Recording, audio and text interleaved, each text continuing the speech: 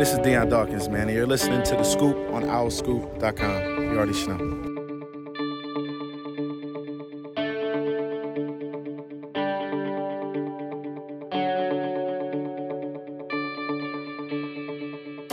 What's up, everybody? Welcome back to The Scoop, OwlScoop.com's podcast. It's Season 8, Episode 15. I'm John DeCarlo, joined once again by a full house of Kyle Gauss, Javon Edmonds, Caden Steele. Javon and Caden are sharing a Zoom screen once again, which is just adorable. They just look happy, optimistic. I feel insulted. Why do you feel insulted? I don't know. Adorable is like an insulting word to me. I don't mean for it to be insulting. What do you want me to call you? You look at like a Michael B. Jordan lookalike, Javon Edmonds. Dude, I don't know. Adorable just feels like demeaning. Like that's like you look at somebody like, huh, that's cute. Like, that's one of my go-to insults. Maybe you think I'm friend zoning you on this pod. That's what you think I'm doing. I'm not doing that. In less than a minute, he has established that you are not a sexual prospect, Javon. And we're off to a weird start. Famous number 15. Please, let's move on. Famous number 15. Anthony Russo. That's who you go with first. No, Vinsanity. Yep. Tim Tebow. Michael Crabtree. Oh, God, Crabtree. Bart Starr. Yeah. Yankees catcher. Boo. Thurman Munson. Wow. Carmelo Anthony. Mm-hmm. Is he always worn 15 or did he change? He changed number 7 after the Nuggets. Yeah, okay. Magic Johnson with the Dream Team. Pat Egan from the Fanatic said that it's remarkable how you're able to just recall the Olympic numbers all the time. Seriously, like you're the only Magic Johnson doesn't know that he wore 15 on the Dream Team. I'm pretty sure. And that's like the most Magic-esque number, you know? He walks down his hallway of all his memories. He has photos of him cutting the banner at all the AMC theaters they owns or whatever they're called. And he just goes past the number 15 jersey. Like he just keeps walking. But Ron Artest wore number 15. We forgot about Mahomes.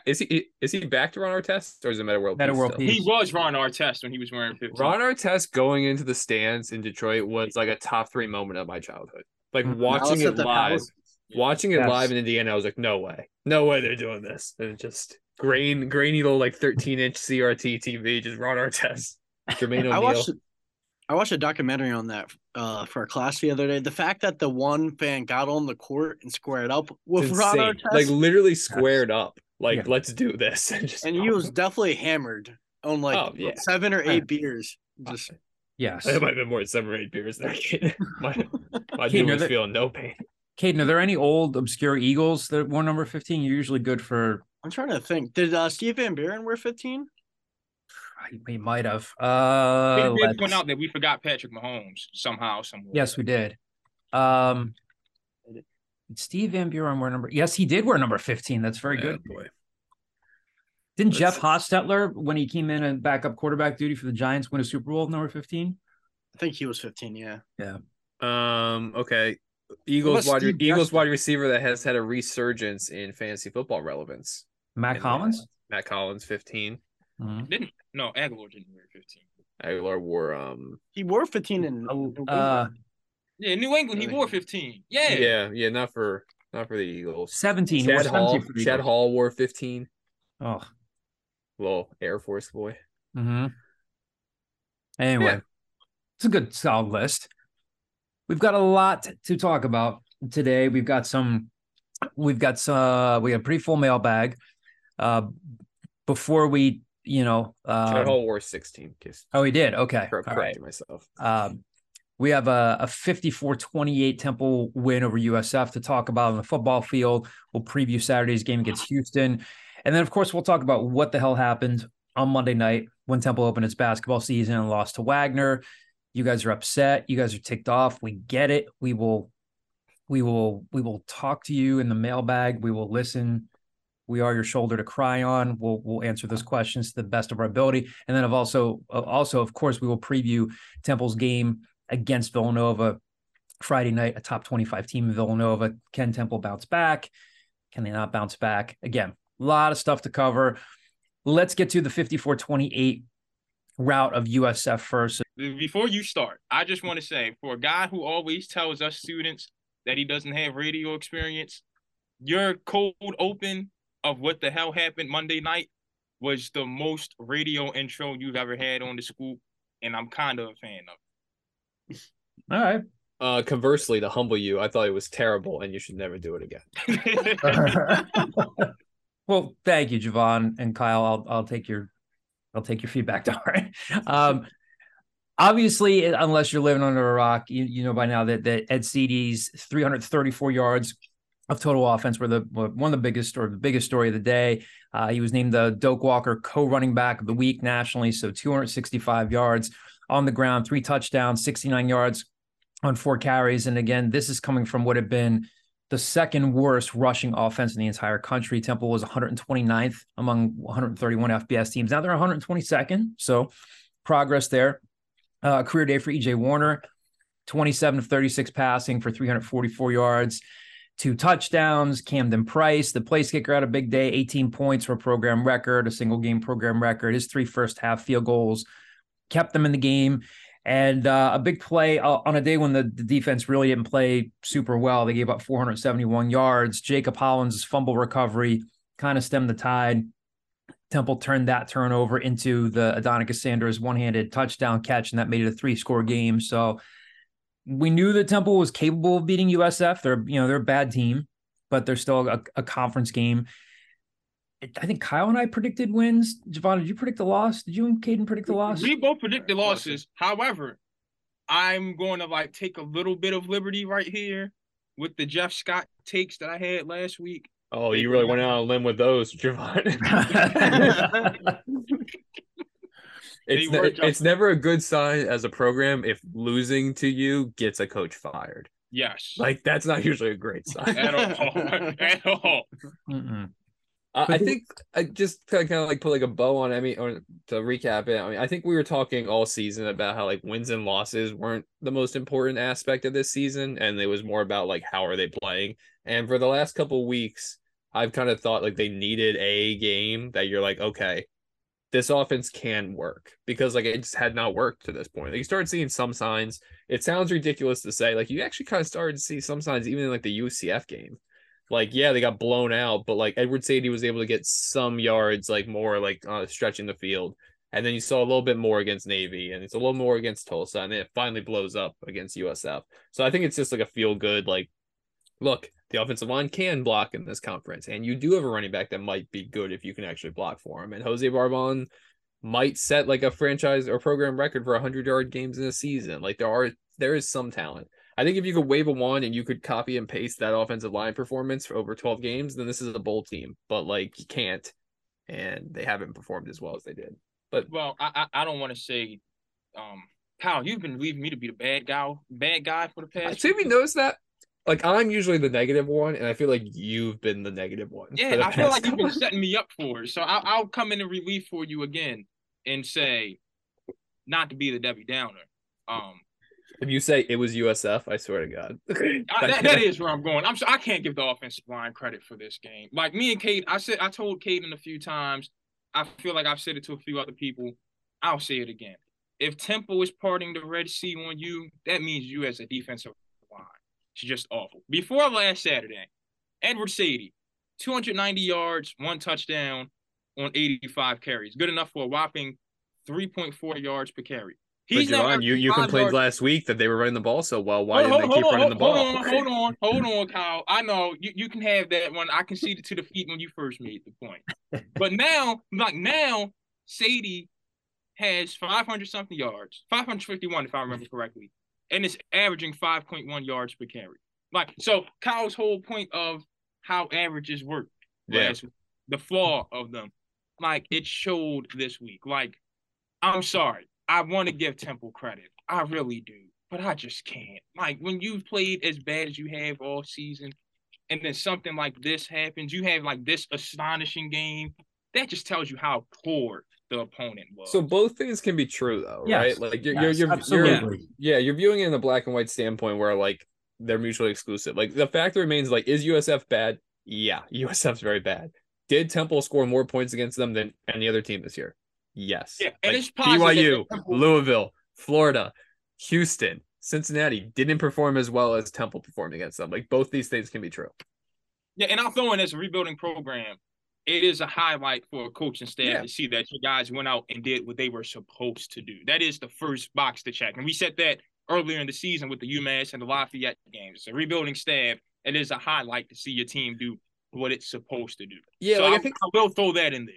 I think there's always a debate about, like, is it easier to correct things following like a loss or a win from a coaching standpoint? And like, I think it's easier following a loss, like if you're a winning program. If you start off 6-0, but you've been getting away with things and then you lose that 7th game, then like, yeah, you can build upon that. When you've been a losing program and wins are few and far between, like, I think you need a win every now and then just to like keep them focused. Because like, if you're going to end your season on 9 straight losses, 8 straight losses, like, it's kind of hard to build upon that. So they needed something. Credit to them for honestly dominating a second half and never punting the ball and winning in probably the most dominating fashion against a conference opponent since like some of those bad UConn teams when they would win 60-12 or 28-0 against those teams. So I'm not going to let Javon reign on this. I think Temple fans deserve to be a little happy about this and be a little encouraged by Edward Sadie, especially considering he's coming back. Like, unless something changes, like a lot of the guys we talked about are coming back next year. Mm-hmm. Yeah. And I'd rather be the latter of the two scenarios that you pointed out, like the ones that know they need to correct some stuff because of the losses, instead of the ones who've been getting away with wins, because those teams always look, like bad at them. Like Pittsburgh Steelers 2 years ago, just stealing wins all season long. And then I'm trying to tell people that's not a good team. In December, don't get me wrong. I would rather go 10-6 with flawed wins than 6-10 with. I'd rather see me maybe because the person I am, I'd rather be 6-10, know the team's bad and they know they're bad and have to improve, than go 13-3 and like it's because you had a weak schedule and just had some lucky win. Let me finish. And then you get to the playoffs and you just get embarrassed. I'm not a fan of the first round exit. No, way too much negativity. I would rather go. You were saying I'd rather lose 70% of my games than be like the number 1 seed and just lay an egg in the playoffs. No. Yeah, then be a fake number 1. Yes. What's fake about it? I would rather be the Sacramento Kings than the Donovan Mitchell, Rudy Gobert. How many pro teams can we bring into this podcast? No, wait, real quick. Now you're showing your age because the Sacramento Kings in the 2000s were the definition of fraud 1 seeds. I'm talking about these Kings, the De'Aaron Fox Kings, would always, not the C-Webb ones. C-Webb would always go 56-26, and him and Peja would lose in the finals. They never made it. Not the C-Webb Kings, the De'Aaron Fox Kings. I'd rather be the De'Aaron Fox Kings than the Donovan Mitchell Jazz. Caden, save us from becoming an NBA podcast. Just say anything. Real quick. The whole point of sports is anything can happen in the playoffs. You just saw it with the Phillies. You just want to get to the playoffs, and beyond that, it happens. Sure, revisionist. Would you rather not lose in the first round? Yeah, but anybody that says they'd rather not make the playoffs than make the playoffs is lying to your face. You are lying to our faces. I'm not to miss the playoffs. You are lying to our face. I guess I'll come in here and try to save it, unlike Jose Alvarado could. But I'm gonna. Caden said it. I feel like I'm more on the latter side with Javon in the sense that I'm not seeing kind of black and white like Javon, where I think there is positives that Bryce Tillman and Wissam Corsi played good because, hey, they haven't played good all year. They could have still stunk against USF, but they didn't. So I guess you could take that away. But if you're a Temple fan and you think, the solutions on this roster, maybe these players like Edward Sadie and Bryce Tillman, maybe they'll start putting it together where we don't have to fix those roster spots. I think that's a little, unrealistic. Yeah. And I don't think Edward Sadie all of a sudden is going to be this amazing running back. I think I had to do more of it. It's an indictment against USF and what the program is, but he still took advantage of his opportunities. He's clearly the number 1 running back on this team, which is saying a lot because I think Edward Sadie's better off as a change of pace, number 2, 3 running back in the rotation. I don't know if he's truly a starter. He had one good game, and it was against USF. But before that, he wasn't really doing anything that really stood out. He had that big run against Navy where he leaped the defender. But he had 130 yards of offense the week before too. Mm-hmm. I think Edward Sadie's been playing fairly well considering all things, and the fact that he's distanced himself from Darvon Hubbard and Trey Blair and Jakari Norwood left the program, and And Stan said that too. He's glad Ed stepped up when somebody needed to. Mm-hmm. I as Kyle said, I think all these things can be true. Look, we know USF stinks. They had I think, the 122nd ranked rushing defense heading into Saturday. So a bad run defense, but I know I'm stating the obvious here. They're rebuilding. I've seen 2, 3, 4 different iterations of Temple rebuilding its football program. You need to play who's in front of you, and you need to have success. And I still think you have to give guys like Bryce Tolman and Wisdom Quarshie, who had not played well previously, they're still Division I players in front of them that they're blocking for. Ed Sadie on a few different runs did not get caught behind from behind by D1 defensive backs. That's absolutely stuff you can build upon. And he needed a lot of tackles. Yeah, right. They have to have stuff to build upon. I don't come out of it. Yes, the first half was dicey. Even the second part of the first part of the second half was all dicey. Like I said, until they made it a 3-score game. I still think that's a huge step forward. I don't think any of us are trying to misrepresent the win or what it was, but you still beat a team in your league. Yes, they're 1-8. They just got their coach fired, but I don't walk away from it saying, okay, oh wow, Temple's ready to contend for a conference championship. But all of these players that they have developed into NFL talents in the past, it's not like, oh, Nate Hairston, well, he's only covering this guy, he's only covering that guy. These guys get better and better and better and better. And either some of them are, some of them aren't. So I still think it was a big step forward for him. And it's a positive sign for, what EJ Warner, if you saw that they had the right pieces around him, if they can develop that run game, if they can protect him more, and albeit against USF, and they didn't get a ton of pressure against him, it was easier to run the ball, but had arguably his best career day, looked really comfortable from the pocket because he wasn't facing, that adversity like he has, especially at the end of that Navy game where they could not protect EJ Warner. They got after him, which pretty much ended all the momentum. So that's an encouraging sign going forward. Even if, Bryce Tolman and Wisdom Quarshie aren't necessarily the guys, it showed you if you have the right units around him, EJ Warner can be a really good college quarterback. So I think that was a positive step in the right direction. And also, I think, even though I think Xavier Weaver Jr., had a good day for USF, I think that was a good test for Jalen McMurray. Even though he had some success against him, you're going against some of the better wide receivers in the conference. And I don't know if he's a top 2 wide receiver in the conference. Did he just enter the portal too? Am I making that up? Did he hit the portal? I think because they're allowed to enter the portal once a coach is fired. They have a month window, or it's 30 days, which it would have overlapped with the regular thing anyway. But I think he entered the portal. I agree. I think he's a Power 5. Operation Raid USF's roster. Yeah. Well, speaking of wide receivers, John, this is what we call a segue. Yeah. I think Stan Drayton, when he talked about in the post game, we can look at what Jose Barbone did and all those guys catching the ball, but a big part of Sadie's success, which was, you look at the numbers, tied with Rycrout Armstead for some stuff. Outside of the line, the wide receivers are doing a good job blocking downfield too. Beautiful setup, Javon. Yes, read the Athletic article by Rycrout Armstead. Yes, very good, very good. So Stan Drayton on Monday talked about how well the wide receivers block, particularly Jose Barbone. And here's what he had to say on Monday when it came time to talking about those guys playing their part in paving the way for Edward Sadie. When you looked at the film, who was blocking better? What did you see on film? Our receivers did a great job. Jose did a phenomenal job of bodying up people as the ball was approaching his area. And I'll tell you what, DeJuan Mathis did a phenomenal job on backside cutoffs on a lot of these explosive plays. And, those are character checks. It really tells you a lot about the individual who's not receiving the football, who's away from the play, but it's kind of put forth that type of effort to block for his brother.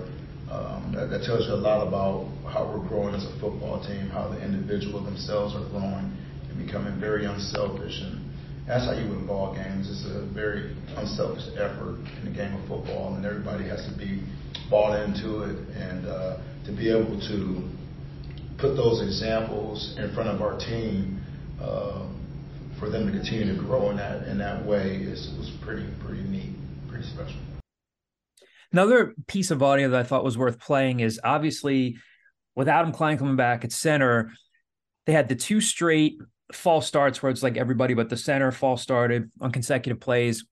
He had some bad snaps, and Stan Drayton was asked about that on Monday, and it was a good explanation because it wasn't all on Adam Klein. He talks a little bit about how EJ Warner didn't recognize a bare front. Adam recognized it before he did. So I think this lends a little bit of insight as well. So here's Stan Drayton talking about some of those miscues that they had there with the snaps and the recognition and everything.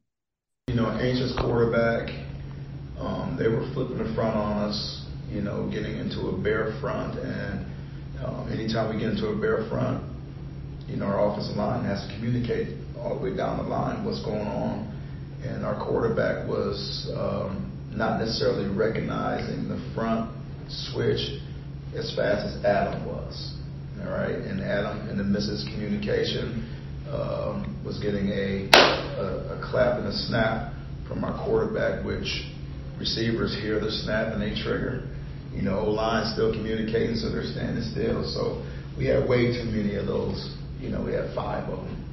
And that is something that, as we start to play really good opponents, those self-inflicting penalties have to disappear.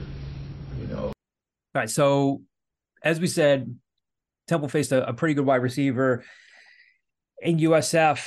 Now they got a real good one on their hands. Houston coming off a weird 77-63 shootout loss to SMU. We know how good Clayton Tune is, leads the American with more than 2,700 yards passing, 28 touchdowns. He's also rushed for 386 yards and 4 touchdowns. And they have a very good wide receiver, Nathaniel Dell, already 73 catches for 919 yards and 12 touchdowns. So he's going to be a real test for Jalen McMurray or whoever is rolling coverage over to him. Houston's got the second worst scoring defense in the conference. Obviously, statistically speaking, you're not going to give up 77 points every week, so that certainly didn't help, but they're giving up more than 36 points a game. And defensively, they do have a few players who can get to the quarterback. Derek Parrish he was a second-team all-conference player last season. He's got 5 sacks. Anthony Jones has 4. Stan Drayton talked a lot on Monday, obviously, about how important it'll be to put pressure on Clayton Tune. We'll start with that question. Obviously, I don't even know what the line is on this game. I'm sure they're not going to be favored or sure they're going to be double digit. Yeah, I think it's 20. Okay. I think that's big. I really do. And Kyle, we can bring our conversation from the group chat into this pod. I say a lot of things. You got to be more specific. This is one of those Dana Holgorsen years. Yeah. Like, he's a every other year coach, which I don't think you can bring into the Big 12. I really don't. He's an every other year coach. This is one of the other years where this is the underperforming Houston Cougars. Yeah. I mean, they were projected to win the conference, right? Yeah. They were by the coaches. Like, when you combine that with how bad they have been in terms of giving up points, and I said it on Monday at the presser, and I'll say it again here. I was in the press box last year when they played Houston. Forget what that scoreboard says and forget what that box score says. Clayton Tune did not look good at all against Temple. Like, he just benefited from a bad Jeff Knowles defense. But even, like, he still looked bad, though. Like, if I add all of that together and I consider that Temple looks like a better team now, even though last week wasn't a great defensive game for them, this is a way better defensive line, better defensive unit with a better scheme. 20 is a lot. Like, I know I'm negative Nancy on this pod, but like, Houston's on upset watch this week. I really believe Temple has a chance to make this a close game, if not steal one down there on the road. I mean, somebody has to make up for what the basketball team did Monday night. If they steal one, if they win this game somehow, then the conversation becomes... Can they go to a bowl game? No, the conversation becomes, I really wish they hadn't lost to Tulsa and Navy. Yep. Like, if they're 4-6 and you're like, crap, if they had just stolen like one of those, maybe have a chance. But like, had they not gone for 4th down at their own 30-yard line against Rutgers, Well, that was so long. That was a lifetime ago. We live in a different world than we did in Rutgers times. I mean, I think Clayton Tune's better this year than he was last year. But yeah, no, I agree. Like, last year he wasn't even, like, you look at the numbers, like, oh, he threw for 225 and 2 touchdowns. Like, yeah, he wasn't that good against Temple. I think it's just, this also sounds weird considering like they've had for a lot of 40-point games, including against USF, but like they had never had a game like so absurd, like Big 12 level scoring until last week this season. Like they were playing in the 30s a lot. They beat Memphis 33-32. They only put up 24 against Tulane. They only put up 34 against a Rice team that's going to enter the American next year and probably win 2 games. Like they've had some, like if Temple can keep them in the 30s, then yeah, they have a shot at this. If you can sign up and say Dana Holgorsen, who, if you had the chance to listen to his press conference this week, gave pretty much like the career trajectory of Chris Wiesehan. He's like, oh, he had rules offensive line coach. He follows Collins down to Georgia Tech, wants to get out of that situation, comes back to Philadelphia. Like a good 30 seconds of his press conference was him just breaking down Temple's coaching staff. Like, oh, I've known Chris Woods forever. DJ Elliott's been around forever. If they can keep him in the 30s, then they got a shot, which is absurd considering that, like, I don't think any of us thought Temple was going to score 30 points in the conference game 10 days ago. Yeah, and that's where I'm kind of at, is I think this offense for Houston is just going to be too much for Temple to handle. We could say, and I agree with Javon, that, Clayton Tune didn't look great, but his numbers this year, they're hard to argue against. He's 10th in passing yards, tied 3rd for touchdowns in the FBS. He's had a ridiculous year. They have a legitimate number 1 wide receiver, Nathaniel Dell, who leads the conference in touchdowns. He's got 919 yards receiving already. They have so much, firepower on offense. We've seen this Temple team, and I know it's just one game, but UCF, when it comes to stats, Houston's a better offense than UCF, and UCF dropped 70 points against this defense.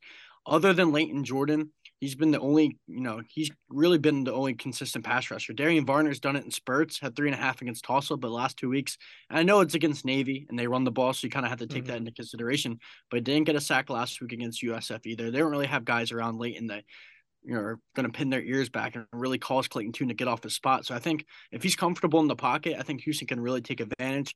But on that other end, they gave up 77 points to Tanner Mordecai, who also threw 9 touchdowns. And Tanner Mordecai is a good quarterback, but I don't think Tanner Mordecai is this elite quarterback that's unstoppable. And they put up 77 points against him. Maybe EJ can find some success. If they can replicate, a little bit of that run game from last week, maybe they can push him. But I think this game's going to have to be a shootout, which I don't think is in favor of Temple. But you never know. And there's a possibility, because I think Houston, like Javon said, has really underperformed this year. So if you're going to beat a team in these last 3 games, I don't think it's going to be Cincinnati, and I don't think it's going to be ECU, a team that just beat UCF a couple of weeks ago. It's got to be Houston. I'm not willing to go there, but I can see where that opportunity is. But at the end of the day, I think Clayton Tune and that offense is going to be way too much for Temple to handle. 2 things. You brought up Darian Vaughn. I get the feeling we'll see him at outside linebacker a lot more. After last week, No, not a lot more. Here's my thing. Remember, Kyle, against Tulsa, he lined up on that edge like for a good amount of that game, and that's how he got those 3.5 sacks. I think we'll see him line up at the edge a little bit more this game. Like he had been lining up at the edge more earlier in the season, though, right? It's not like a new thing. And then like they kind of gotten away from that. Like I think we'll see him back out there. He was the passing down edge rusher. And that's how he got his 3.5 sacks. I think we can see that again. That's what I'm saying. I'm not saying he's lining up out there every down and dropping back. Hell no. I'm not asking Darian Varner to do that. And I think on 3rd down, when it's time to bring the heat, we can see him over there again. We've seen it this season. Before we get into predictions, how many quarterbacks has Stan Drayton called the real deal this year? A lot. So, like, where is Clayton Tune in, like, the hierarchy of AAC quarterbacks? Like, he's up there. He's probably, like, top 3. He's a good quarterback. He is good. Yeah. He's not like a world beater. Part of like a long line of Houston quarterbacks who have put up insane video game numbers who don't do much in the NFL. Not to say that he's gotten to the NFL yet, but like Andre So here's the thing with that. Greg Ward, like every time that Temple plays like Houston, except for that 1 year, the 1 year that Rockwell Armstead rushed for 6 touchdowns, like it just became a shootout. Yeah. Every other time, it's like, yeah, they lose the game, but like that Houston offense doesn't put up 60 points on them. Like they're always in the 30s or the 20s. Like that's kind of how I see this game going. Yeah. I think they're going to lose this game, but I don't think it's going to be a repeat of the SMU Houston game. John, I'm glad you pointed that out, the real deal one. I got another thing to point out. Can we talk about how Stan tried his best to stand up for Big 12 defenses on Monday? It's like they do play defense down there. They do. They just are so high paced on offense. The last Big 12 coach to play defense went to the Matt Rule. Yeah. Yeah. Like, Yeah. Well, Venables, I guess. yeah. I get what he's saying. Like NFL players come out of Big Yeah. They 12 still defenses. have, Like, that happens all the time, sure. Yeah. But like Yeah. college football is so like the personality of a game dictates what that game is. Like the SMU Houston game almost became like self-serving, where it's like once you start talking about the most points in a regulation game, like they're almost like trying to make that happen. Like not that they're letting them score, but like they just know like, oh yeah, we'll probably get scored on here, and then we got to go score back. Like they kind of becomes self-fulfilling prophecies, and the Big 12 just does that 8 times a year. Yeah. What do we have? I'm thinking 38-28 Houston. What do you guys have? I think I'll go 35-31 Houston. I think either a fourth down call or a penalty or a turnover loses Temple the game late. But 35-31 Houston. I'll say 31-20 Houston. If Clayton Tune throws 3 picks like he did last week, Temple wins this game. But I don't think that'll happen. I think it'll just be kind of like a whatever game, 31-20. So what's that third pick then? Because Tulsa threw 2 picks in the first quarter, including the pick 6, and still won the game. But what's that third pick look like? Sure. But then you see like last game, boy, I know it's not a pick, but like even with like Jalen McMurray's like strip fumble, like they're momentum swinging plays, even like that. So like I'll just say in general, if Houston has 3 turnovers, I think Temple will be able to kind of fill with that. I like I said, I don't think Temple's all of a sudden some bowl team. I do think they're a better team now than they were 4 weeks ago. So I mean, I'm still predicting that they lose by 11, but they're going to cover. All right, let's dissect the Temple's not so good opening to their basketball season on Monday night. This was supposed to be a tune-up for Villanova on Friday night, and instead Temple responds with a 76-73 overtime loss to Wagner. Unfortunately, we had a death in the family this week. I did not see much of the game at all. Saw a couple of different pieces and parts of it here and there. I saw a lot of missed defensive assignments. I saw Nick Jourdain playing fairly well, but he had a good practice today too.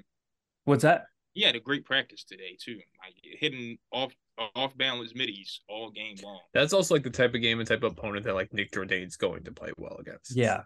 Like when you have like a size advantage and you're kind of able to, like he had 4 blocks because like you're more athletic than anybody else on the floor. 12 offensive rebounds, 14 second chance points for Wagner. Again, something you just do not want to see against any opponent. Javon pointed out, hey, maybe Wagner's better than we think, but either way, bad loss. What happened?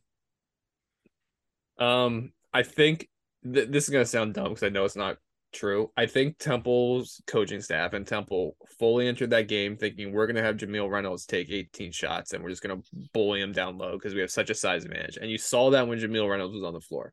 Then you saw Jameel Reynolds bear hug somebody on defense on back-to-back possessions and get two early fouls that got him out of the game.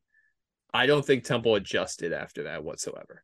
I think once their initial game plan went out the window, it just became like, oh crap, we're going to have Damian Dunn get to the line, which to his credit, like he tied Lynn Greer for the most free throws ever in a game, despite what ESPN Plus his broadcast said. Got a Big 5 record for that too, and City 6. I don't buy into City 6. It's not a thing. Like it's not a thing. But yeah, no, it's I didn't know the Big 5 thing. That's a good point. Or a good stat. I think they relied too heavily on that at that point, which to its credit worked to an extent. I think they wanted Caleb Battle to play hero ball a bit in the second half, which he was a lot better in the second half than he was in the first half. But this Temple offense is not going to do much if Zach Hicks is going 1 for 8 and they're shooting 25% from 3. I think it's a combination of, did they look past his opponent? Sure. They'll never say it, but yeah, they absolutely did. Like Wagner won 21 games last year, but they also lost 80% of their roster when Bashir Mason went to St. Peter's. I think they just never adjusted. I think when they kind of had fool's gold a bit when they went up 15, they just thought, look, we're so much better than this team. We can just go through the motions. And Wagner, to its credit, first game under a new coach, just said, like, screw it. We're still in this. I understand people are upset and that they think the season's over. It is game 1. Just flush it and move on. But yeah, terrible start to the season. I will add on that in the post game, and this isn't anything like they've said to me. This is me putting on my former high school and middle school player hat. Caleb Battle seemed a little bit happy that game happened. Like, and Kyle, I think you know where I'm about to go with this. The number one guy is happy when his team loses because they didn't give him the ball down the stretch. Is he the number one guy? Yeah, come on. KB is still the number one guy. Let's be honest. He's the best scorer on that team. I mean, I just saw Damian Dunn get 29 points in a methodical old man style way. I hear you, Kyle, and I'm a fan of Dame Dunn's game, and I think he's the second option. But I still think this is KB's team. The staff needs to adjust as such. And a guy with that talent, like, can now say, all right, fellas, y'all know what happened against Wagner. Like, this is basketball locker room talk. He can now say, y'all know what happened against Wagner. Like, give me the ball in these last 3 minutes of games and let me carry y'all to a closeout win. Like, that's the vibe I got from him. And he said Monday in the post game, he said in practice today, like, that first half was me getting my feet wet. I haven't played ball in almost a year. That second half, let me know I'm back. And I asked him, like, we saw what you did against USC. That's what Villanova is this year. And I fully expect KB to have himself a game Friday night. I mean, good. Like, I hope he does, because, like, they are a better offense when he's shooting 45% from three, right? Like, of course they are. But, like, I find it hard to be, like, sympathetic about a guy like, oh yeah, you're coming off the bench, but, like, you played 38 minutes and took 16 shots. Oh yeah. Like, your role is still huge on this team. Mm-hmm. So, like, I think fast forward 10 games from now, Caleb Battle's coming off the bench. No, I think eventually he works his way back into the lineup. But, like, for now, like, if he thought that, like, okay, we needed to lose one for me, it's like for the right order of things to play themselves down for me to get back into the situation I don't buy into that, because, like, you played 38 minutes. I don't think it was a him coming off the bench thing. I think it was a give me the ball down the stretch more to the game thing. Yeah. I mean, he had 13 points in the second half. Like, he had opportunities. But yeah, no, I mean, I think we've talked about this ad nauseum, where the biggest issue with this team we thought was going to be, like, can they work Caleb Battle back into this without disrupting the flow that they got in elsewhere? And through one game, no. But if you beat Villanova, everything's forgiven. Yeah, I mean, Wagner's projected to win the Northeast Conference. That's like the definition of a projection, because only, like, one guy has played for Wagner before Monday. Right. They're putting a lot of stuff into, like, did they recruit well, or are they going to mesh together? And to their credit, like, this sounds cliche and, like, WIP-ish, but, like, the other team wanted it more. Like, Wagner, like, legitimately was winning, like, hustle rebounds despite the fact they started 5 guards. Like, Temple, I still think Temple's a good team. They're not a good enough team to just go through the motions. I think they're going to beat teams. And you saw a reoccurring issue too. I'm still trying to remember which conference game it was that they lost off a simple trail man 3 last season that I did a story on and incorrectly said it was Zach Hicks's fault. And Jeff Hicks DM'd me and told me to look at the film, and he was right. It was a miscommunication that went beyond Zach. But Monday, how did that game get tied? Once again, trail man 3. Send it into overtime. What concerns me even more than that is right after that, the play out of the timeout at the end of regulation. I was like, what the hell are you guys doing? They were playing a football play. Held that ball for way too long. He killed the clock. It was a strange end of regulation, and even, like, strange end of overtime. Like, it just seems like they almost acted like they were the team that had never really played together before, and they didn't know situational awareness for that. It felt like they didn't want to step on each other's toes a little bit much. Yeah, and that'll work itself out. Like, there needs to be somebody on the team that's like the guy, like the alpha guy, and, like, does that become Caleb Battle? Does that become Damian Dunn? But there needs to be somebody that has that, to take him from Twitter, has a little bit of, like, that Mamba mentality of, like, I don't give a shit if I'm stepping on your toes. Like, the ball's in my hands here. Yeah. So I think if Shane Dezonie plays Monday, they win that game. Because I think he is that scorer off the bench that doesn't allow Wagner to get back in it when the starters take a little bit of a breather. Yeah. But I think that's why you saw, like, part of the reason you saw Caleb Battle come off the bench is I think Aaron McKie's envisioning, like, I should be able to roll out, like, 2 units at times, including one where Battle just becomes, like, I don't need them. Like, if they can't play that well together, great. I'll play them 15 minutes a game when they're not on the floor together. But unfortunately, like, it just didn't play out that way. You were down there today. You can't win with Hasir Miller and Jalil White only attempting 4 shots apiece. I mean, like, 4 shots combined. Do we know if Dezonie's playing Friday? Larry told me Monday was he wanted to play Monday, but he hadn't practiced, so the staff wasn't going to put him out there. I fully expect him to play Friday. So, yeah, here's the question. How do they respond Friday? So Villanova beat LaSalle and Fran Dunphy 81-68 in its opener. So Caleb Daniels had 24 points. Eric Dixon had 20. They shot 13 of 20 from three in that game, and 6 of 7 of those threes came from Caleb Daniels. I would assume that Jaleel White's going to probably be guarding him Friday night. So Jaleel's got to stay on the floor, stay out of foul trouble. How do you think they respond Friday night? I think, like I said, I expect KB to have a big game. I think we know I think him and Dame are like emotional leaders of the team.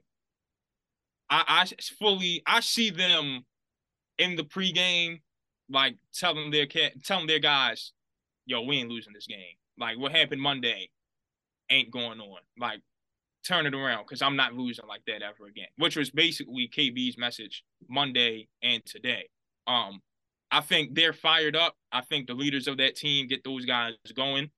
I think the Jamil Reynolds coming out party is probably Friday because as much as I love the way Eric Dixon plays and I respect his game, but he is small. I think if there's any big man in the Big Five who has something for Eric Dixon, it's going to be 280 pounds, 6'11" Jamil Reynolds. I think we're in for a treat Friday. This could very much be a win for Temple.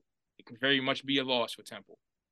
I think it's one of those games where if you're not on assignment and you don't have anything to write, you just kick back, put your feet up, and enjoy a good game of basketball.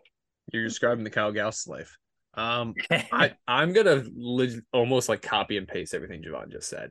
I love Eric Dixon, Abington kid, right in my backyard.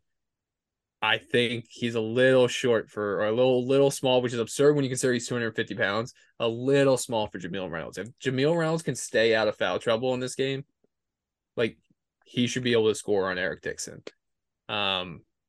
If you can tell me that Caleb Battle is going to have like one of those games, then like, yeah, I think they have a shot at this. I'm going to just say this is a must win as far as their at-large bid is concerned. Yeah.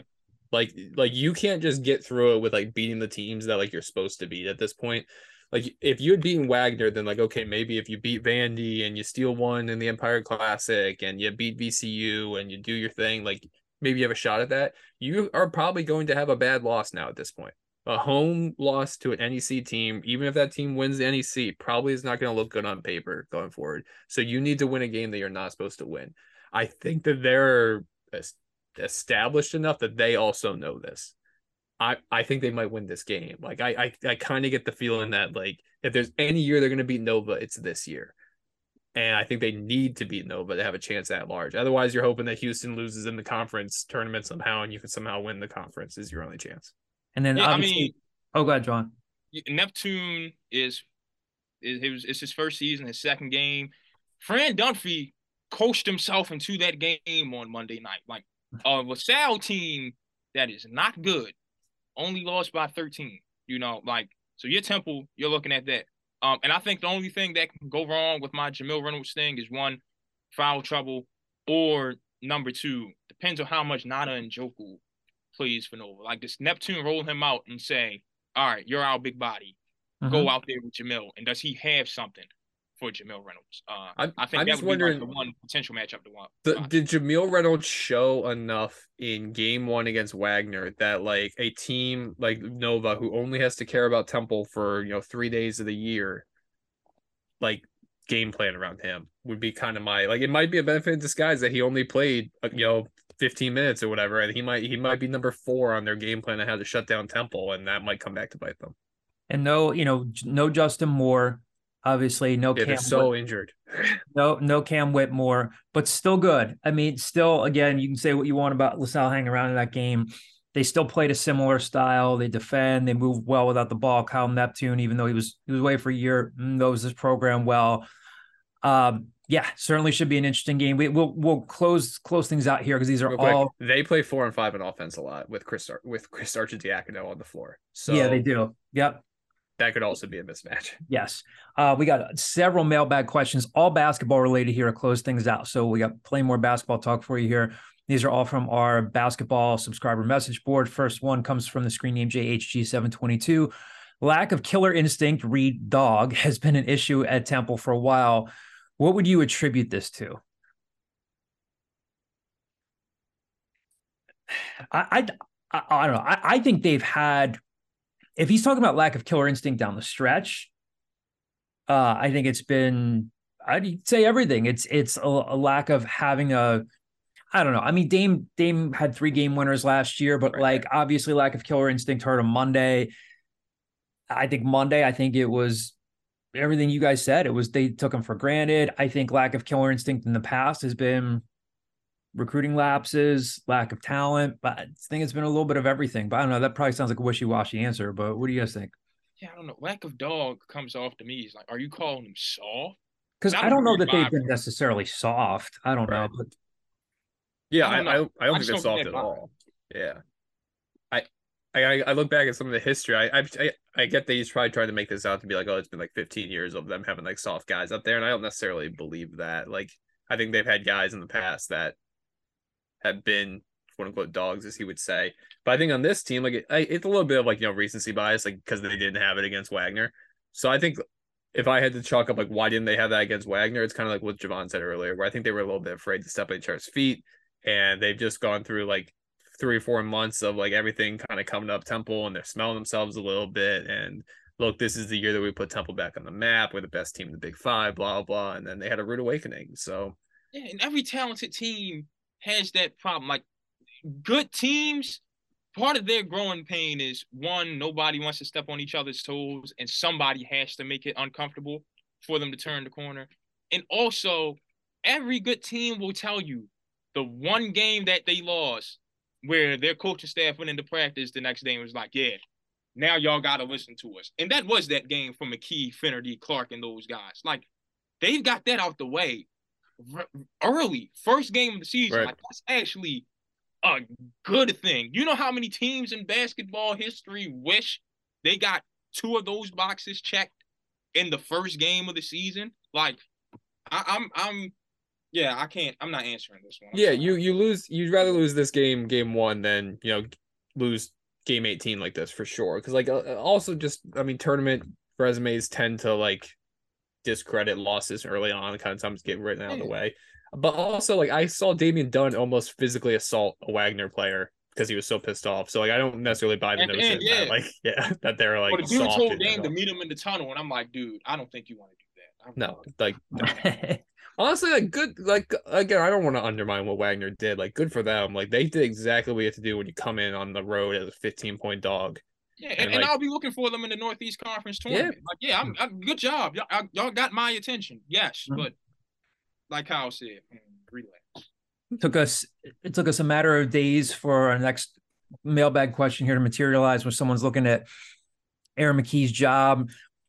This comes from Esther Boyer as the screen name. Hi, all. Is this a make or break year for McKie? And can each of you give your pick of a hypothetical and ideal name to replace Aaron next season?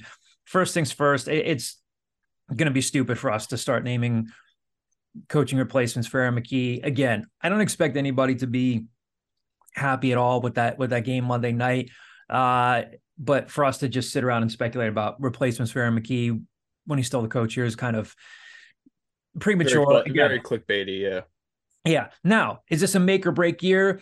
No, I mean, if they go out and they're a 500 team this year, yeah, it's a bad season for Aaron McKie. I'm going to borrow what Ari Rosenfeld said when he was on our podcast a few months ago. Yeah, I mean, yes, they have tournament aspirations. They should get to the NCAA tournament this year. Just got a little tougher after Monday night. It depends on like what you think make or break is. If they go, again, if they're a 500 team, sub 500 year, then yeah, I think that's troublesome.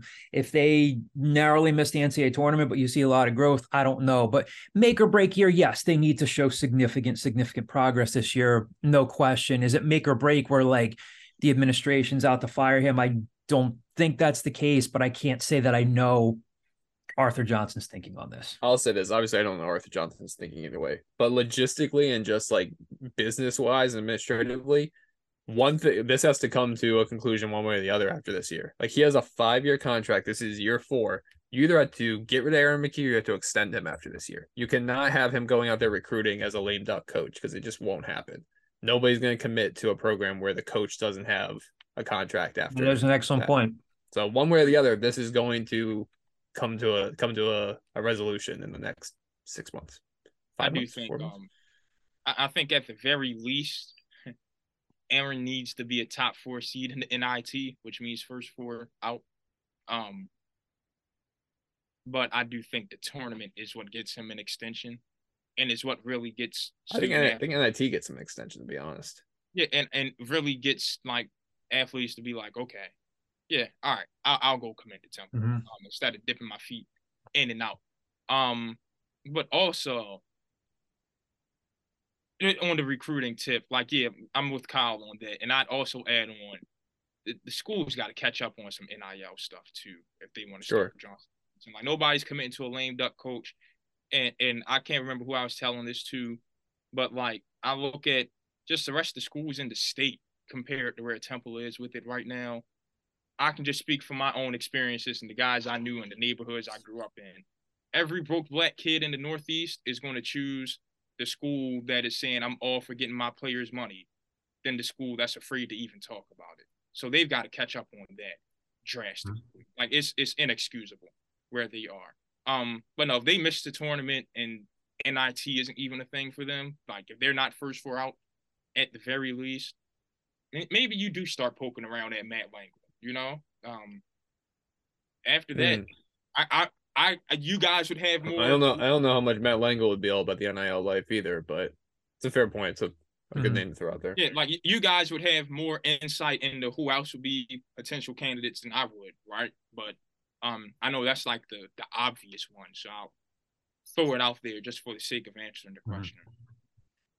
Next question, D-Blaze75. Thoughts on Core Jonkuch and Nick Jourdain after the Wagner debacle? I expect the core to be much better defensively rebounding the ball, whereas Jourdain was all over the place blocking shots on the boards while pretty good on defense. If he could only hit threes and maintain his composure, where does Jourdain fit in with this team? So we got 2 questions here. Thoughts on Core and Nick Jourdain, and then where does Nick Jourdain fit in with this team? I don't think there was really much for Core Monday. Like, it's not like Wagner's a team that's going to try to pound you inside. Right.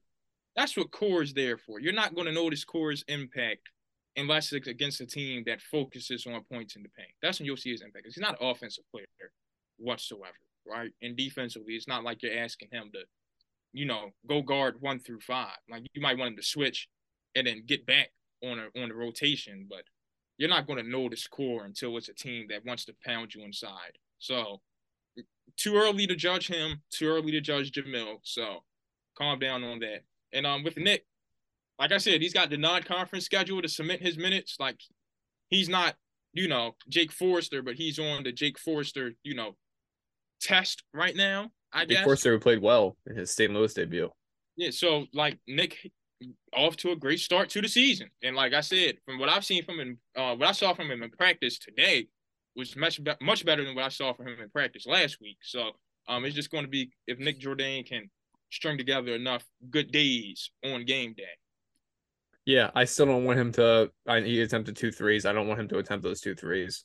I don't know if this is a real phrase, but I'm gonna say this. He's the combo big in their rotation right now, where like you can bring him off the bench and he can play as a big 3, or he can play 4, and they even played him at like the 5 a little bit against Wagner. Like, Nick Jourdain's gonna be like the itch that you can't really get rid of, where like we keep kind of writing him off, and maybe he does end up still playing 25 minutes a game for this team. But sample size of 1, I've definitely been guilty of overreacting to sample sizes of 1 in my life, but try not to in this one. We should have fun with this one. The next question comes from TU Owls fan 2004. Not trying to get very political, but if you had to vote for one current Owl Scooper to send to a major office, yeah, I know some of you might not qualify age-wise, who would it be? So let's assume that you don't have to be. Well, only you qualify for president. It's 25 for House of Representatives too, right? So only Javon's limited. Well, let's. Who? I'm sending you. I'm just not calm enough to go for office. Like, I'm sorry. I think that's why. Me and the guys on the Senate floor or the House floor would just get into so many arguments, and there'd be so many people. You can't say this, you can't say that, and just my approval rating would be down the drain because people don't like the way I go about business. I'm not meant for politics. And Kyle keeps it very real. people who don't like people who keep it. I'm not electable. I'm the definition of not electable. Yeah. Like Kyle's Why do not you say that, electable. Kyle? I mean, I'm sure there's skeletons somewhere. The last thing I need is people talking about Bouvier Street parties from 2008 when I'm out there like stomping. Like, yeah, I'm sure there's sound clips out there that aren't great. Not electable.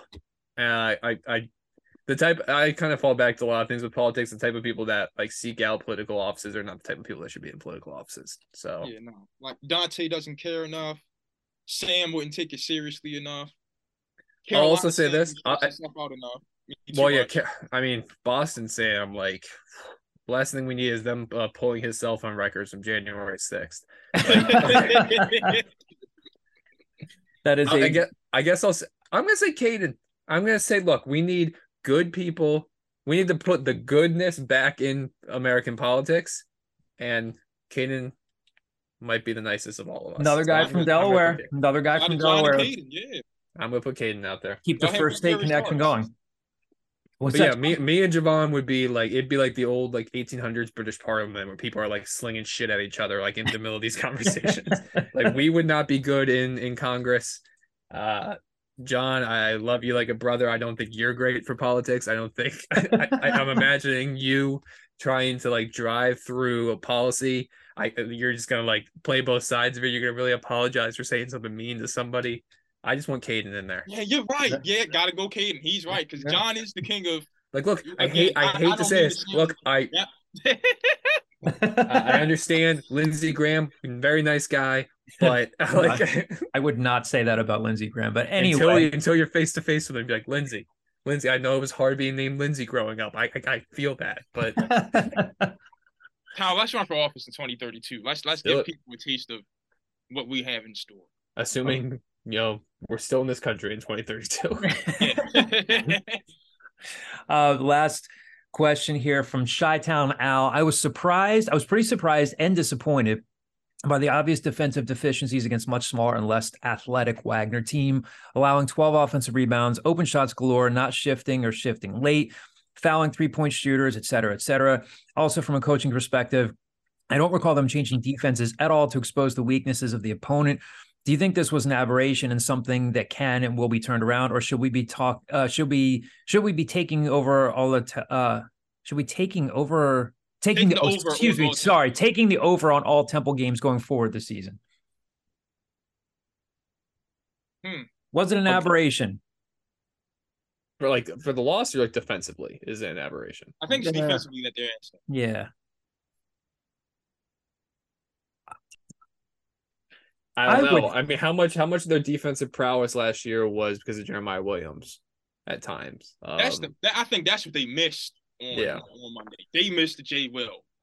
You made a comment earlier about like Jaleel White like needs to be like more aggressive on offense. Like, yeah, sure, but like he also needs to be like that dude on defense, right? Like stay on the floor on defense. Yeah. So I think that hurt them a lot. Like he needs to play a lot more than 18 minutes for this team. Yes. To be a good defensive team. I think he will because I think that'll be fine. Like I'm sure a lot of it's first night jitters and like they thought like, oh, we're just gonna put on a show and then we'll do this. Like I have an entire season of track record of Jaleel White staying on the floor. Yeah. So like I'm hopeful that probably plays out. But like I think that combined with Jeremiah Williams being gone is still kind of like the first thing. Jaleel White needs to play at that level as their number one defender. Yeah, like Jaleel's been getting a lot of burn. It seems like he's always playing with the Dame when they do scrimmage and practice this year. And like Jaleel kind of brings the ball up more than Dame, but he guards the primary ball handler more too. And I think they want him as like replicating what Jay Will did last year, try to feel out how aggressive he can be against these ball handlers. I think that's what Monday was, and I saw it again in practice today. Like he's going to poke around a lot for these first couple games to get a feel for it and see what he can get away with. I don't know if it's aberration. Like, yes, you do want your defense to come out hot and your offense to pick up later on.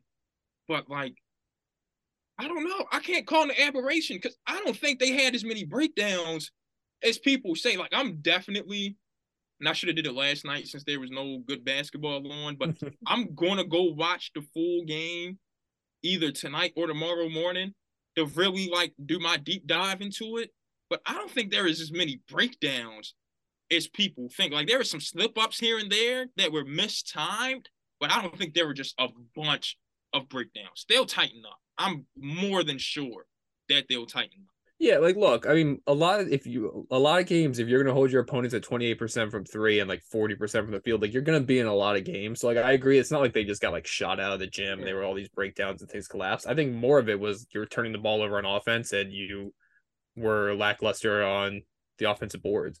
Well, one thing that you just mentioned about Jaleel bringing the ball up in practice with Dame, that's kind of one of the reasons I still think 10 games in, Caleb Battle is going to find his way back in the starting lineup, because if Hysier Miller is out there and he's just only attempting 2 shots a game, he might lose that starting spot eventually, and they might just go. You're the best. I don't think you're at your best with Hysier starting if you're attempting. Yeah, I mean, look, I love Hysier. That's just like his mentality, and I think he has a role in this team. And like it's a sample size of 1, and he played really well down the stretch. But like if he does what he did against Wagner for like 8 games, then they might just say like screw it.